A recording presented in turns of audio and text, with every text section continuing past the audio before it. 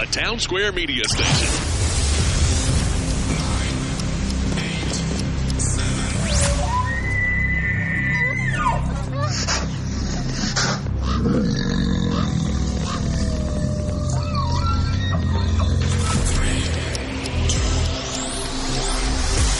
Stand by for Wyoming Hooking and Hunting Outdoors with your host, Drew Kirby. Yeehaw!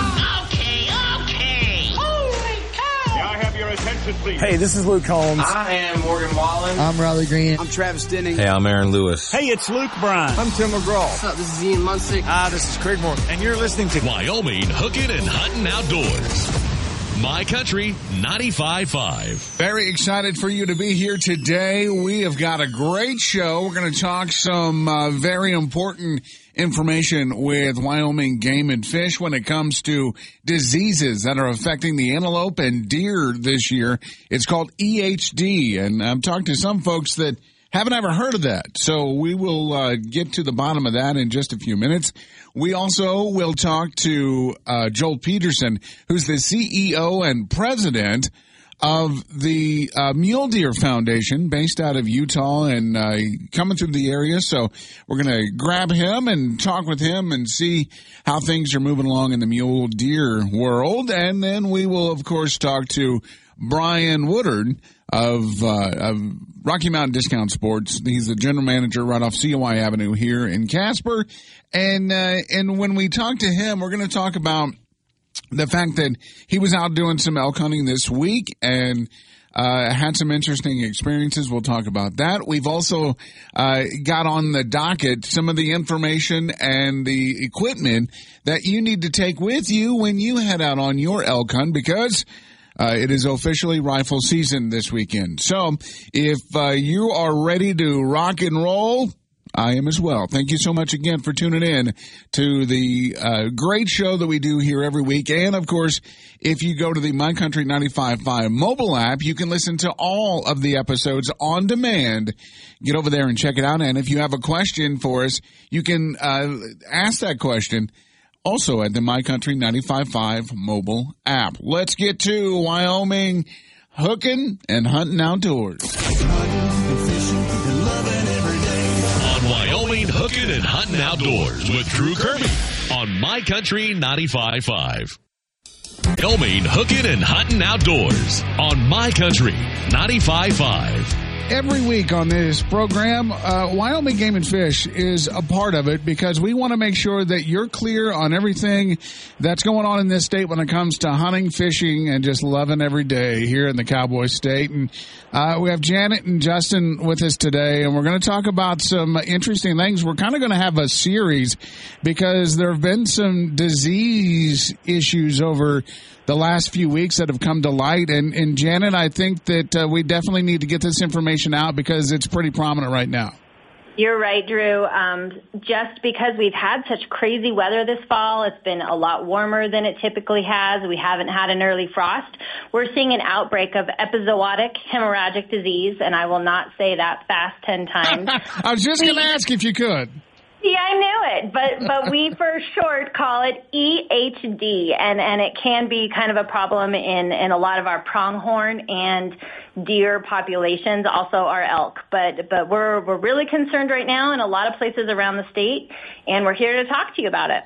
Now, can you explain what the big issue is with EHD, and can it be spread? So EHD is a problem generally, Drew, and that we see it erupt occasionally, and it's usually periodic. We'll see it every several years. But when we do see it, it's especially pronounced in these really warm, dry years. And most of the state has been under pretty extreme drought conditions this summer. This is a viral disease. There's two types of these hemorrhagic diseases that we most commonly see. We have EHD, like Janet said, epizootic hemorrhagic disease, and then it gets commonly confused with blue tongue. They're essentially identical diseases. We do differentiate for some reasons because some strains of blue tongue can affect some species and not others and that sort of thing. But a lot of hunters just generally refer to it as blue tongue. And this disease, we see it most commonly in our whitetail populations. it tends to honestly be the biggest thing that regulates a lot of our whitetail herds. In a lot of cases, we can't get enough doe fawn harvest to regulate our whitetail numbers when the populations get really high, and then this disease will periodically come along and really set them back. In these bad years like we're seeing now, we actually can see it in antelope in quite a few places. And so what this can do is it can just cause localized die-offs. So it's a disease that kills the animal fairly rapidly. It'll kill them within a week or two of onset, or they're able to survive it. It's not always 100% fatal. But in years like this, we're seeing it. We're documenting quite a few areas, particularly in eastern, northeastern Wyoming. The reason why we see this disease most commonly in the late summer and early fall is it's transmitted, and in these dry years, it's transmitted by biting insects, most commonly a little biting midge. And we see it in these warm, dry periods because during a warm, dry summer, animals are more concentrated around fewer available water sources. And then on top of that, in those drier years, you see more stagnant water sources on the landscape, and that provides ideal breeding habitat for the midges that transmit the disease. So that's why it's especially pronounced in a year like this.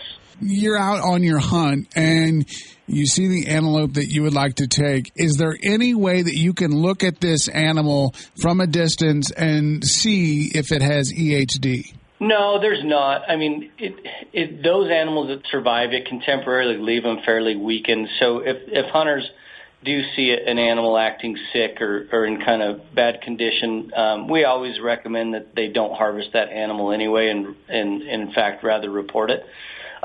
So yeah, there's a slight chance, but it's a fairly short window when a live animal is experiencing the clinical signs of that disease. So generally speaking, for the most part, hunters in these bad outbreak years will come across a dead animal, or we often get reports from landowners. In this case this year, we've gotten lots of reports from folks using the Platte River, seeing dead deer along the river. But yeah, it's either that or they recover from it, and hunters are never the wiser. And so, Drew, we also want hunters to know that this is not transmissible to humans.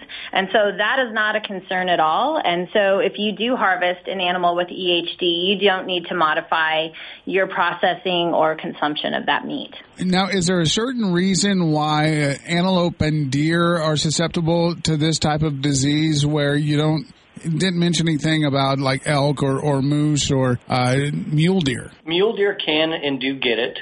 Elk can and do get it. It's pretty rare in elk that we actually document any kind of significant die-offs from it.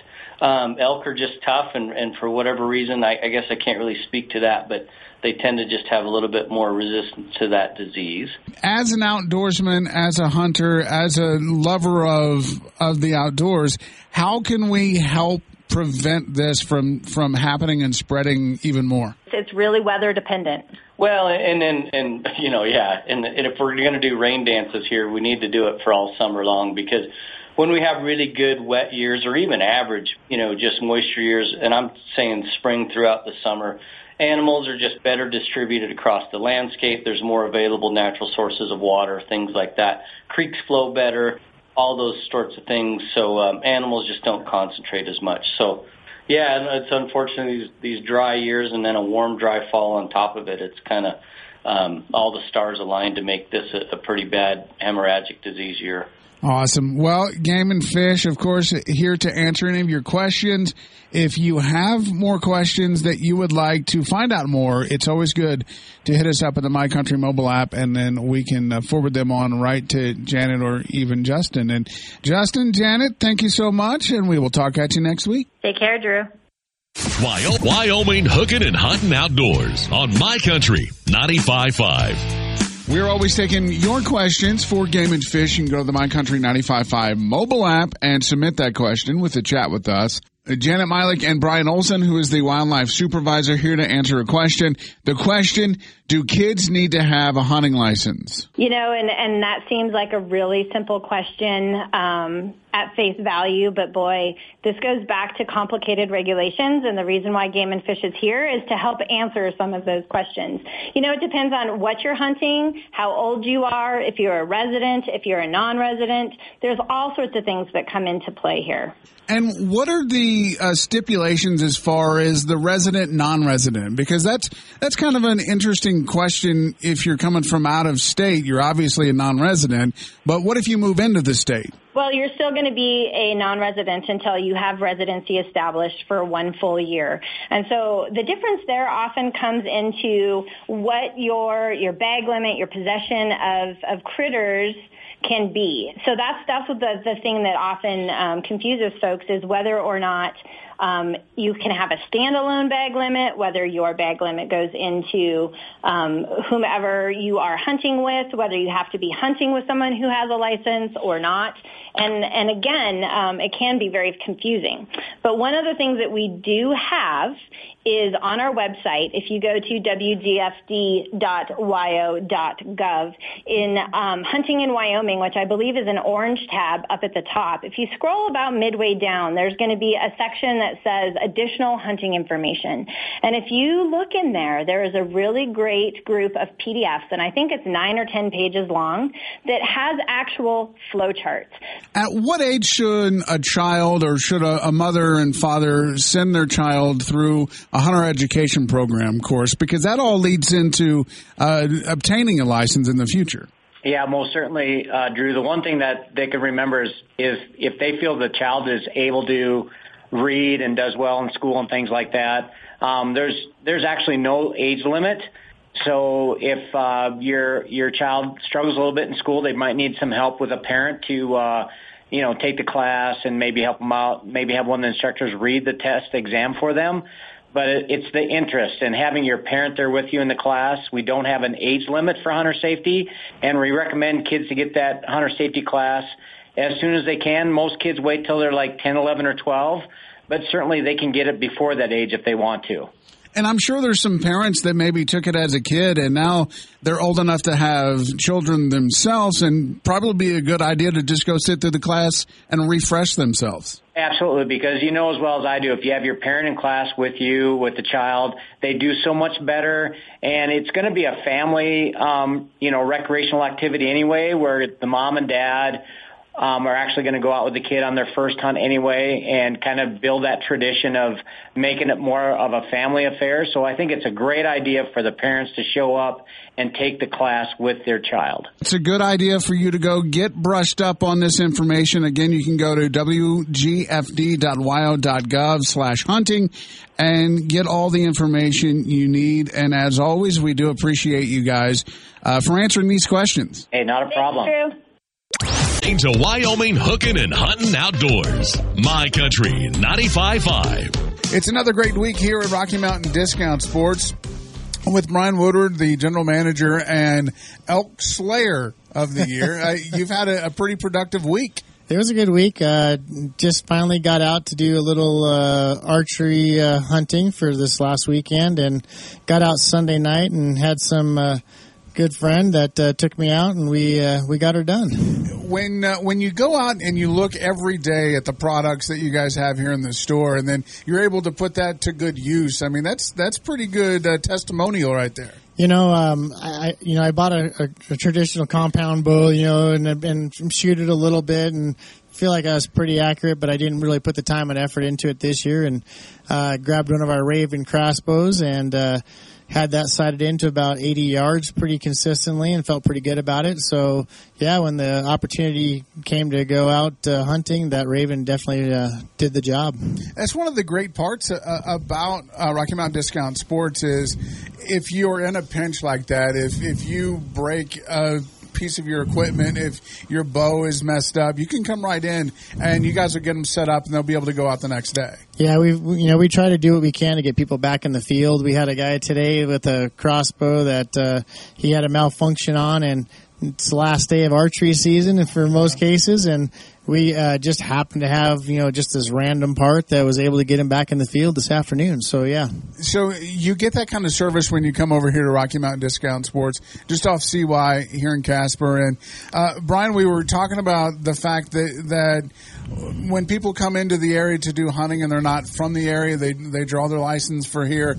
Maybe they're not familiar as much with the area. And you actually had that happen this week to where you were able to sit down with a patron, someone that just walked in, and help them out a little bit. But you also have all the tools here in the store for that. Yeah, we're obviously not experts on every hunt area in the state, but, a gentleman came in this morning and was kind of questioning his antelope boundaries, and we were able to, with the help of Onyx Map and the Game and Fish regulations, read through his areas, see what the northern boundary was, what the southern boundary was, and take a map and highlight it out for him and tell him these are the areas, and here's where it looks like you have the best access with BLM maps, atlases, Onyx Map chips. Yeah, we got them headed the right direction. Sometimes when you go into the backcountry, maybe you're not really familiar with the area. You guys actually have the tools that is, I guess, kind of like a safety net, because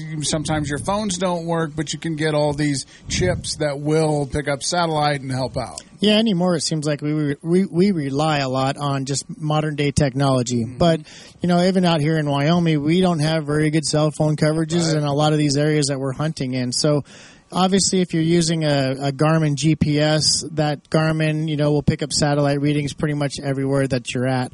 Now, with the use of the Onyx Map chip inside the Garmin, it's a great tool. Gives you landowners, gives you public versus private, BLM, state land boundaries, and your boundaries for each hunt area. With the premium service, you have the opportunity to put it on your phone as well. And a lot of guys kind of get to the point where they're just utilizing their phone so much that they leave the Garmin behind.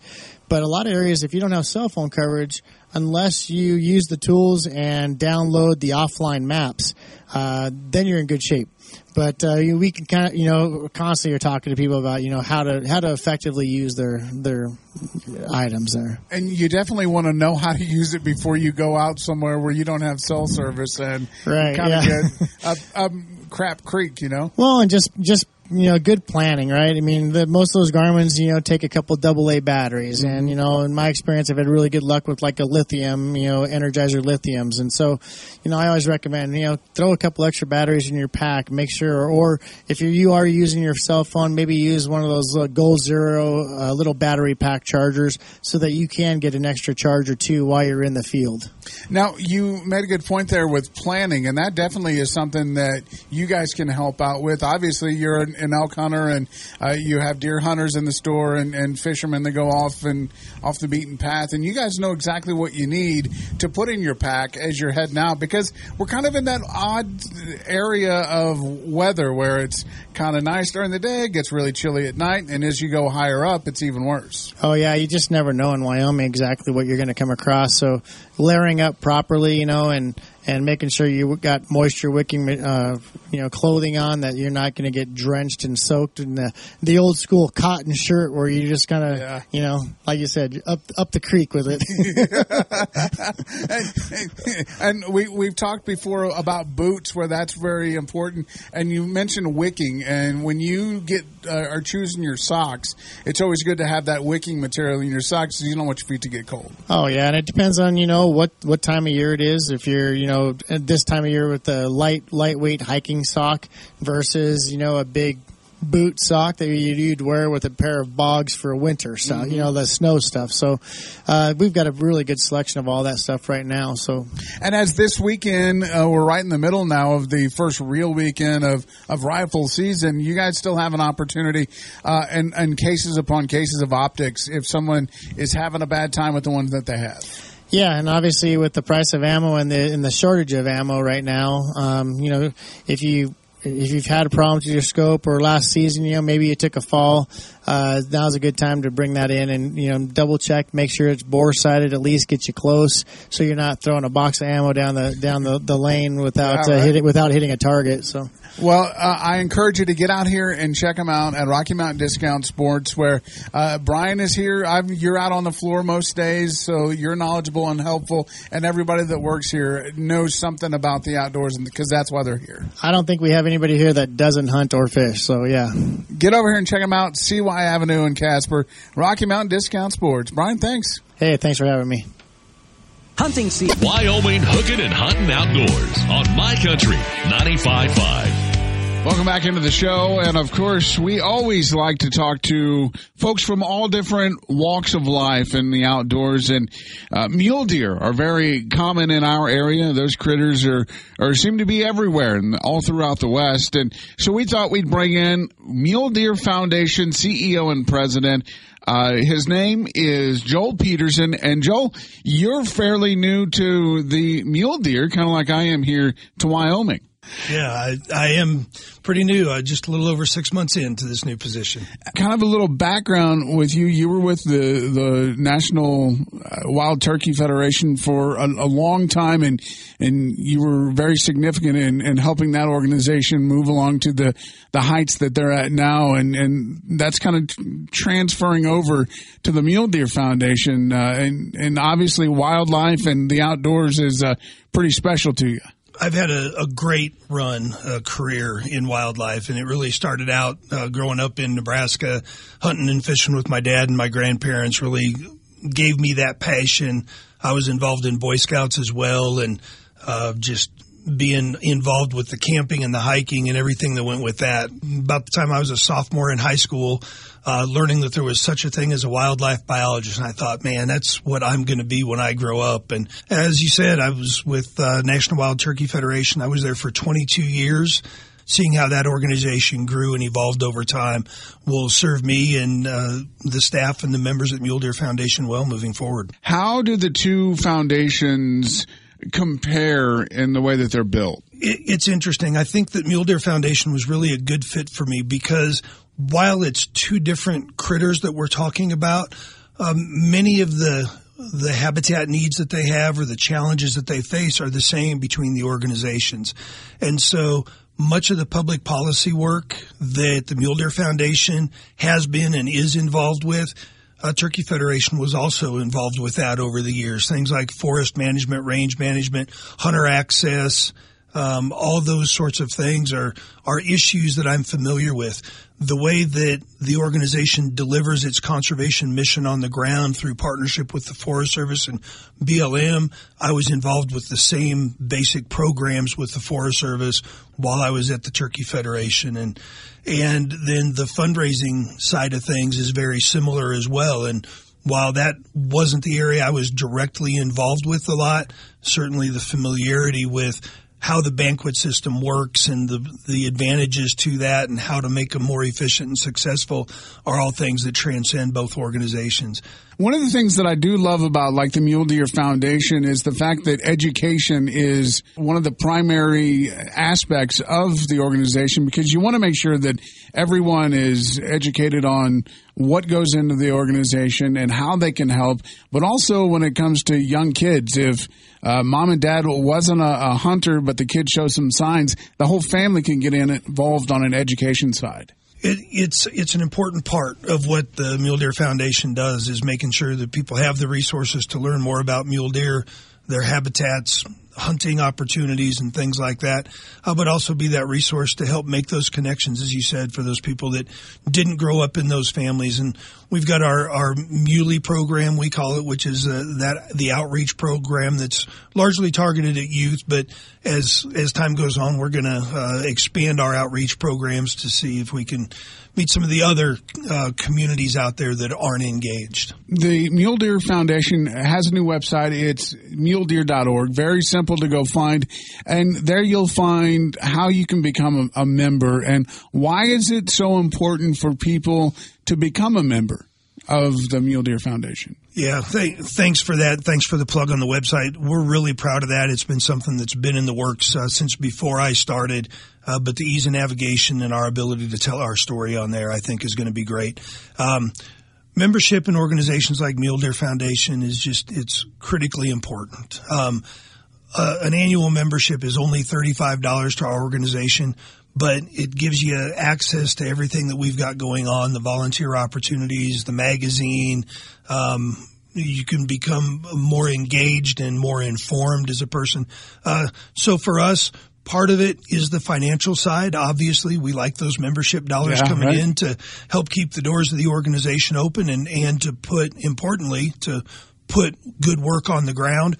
But having a passionate volunteer base that we can communicate with about the important issues, it raises more excitement. I think people like to be part of a community, and that's one thing looking forward with Mule Deer Foundation that we're working to achieve is having all of those individual mule deer hunters out there or those people that are already part of a local chapter understand the bigger picture of what we're trying to do, what the threats are, and how they can be part of something bigger and be part of that larger community. Very good. Joel Peterson, Mule Deer Foundation. I do appreciate you making a stop. You're on a tour of Wyoming right now, and you're heading north, I think, right? Yep. I'm headed up to Sheridan to meet with some more folks up there over the next couple of days. And lucky me, I drew an antelope tag, and so I'm going to finish out my tour here in Wyoming, chasing some of those speed goats for a couple of days. Not too bad. Well, Joel, thank you so much. It was such a pleasure meeting you, and I look forward to lots of future conversations with the Mule Deer Foundation. Great. Thank you so much for having me on today, and we look forward to sharing more about what we're doing in the months and years moving forward.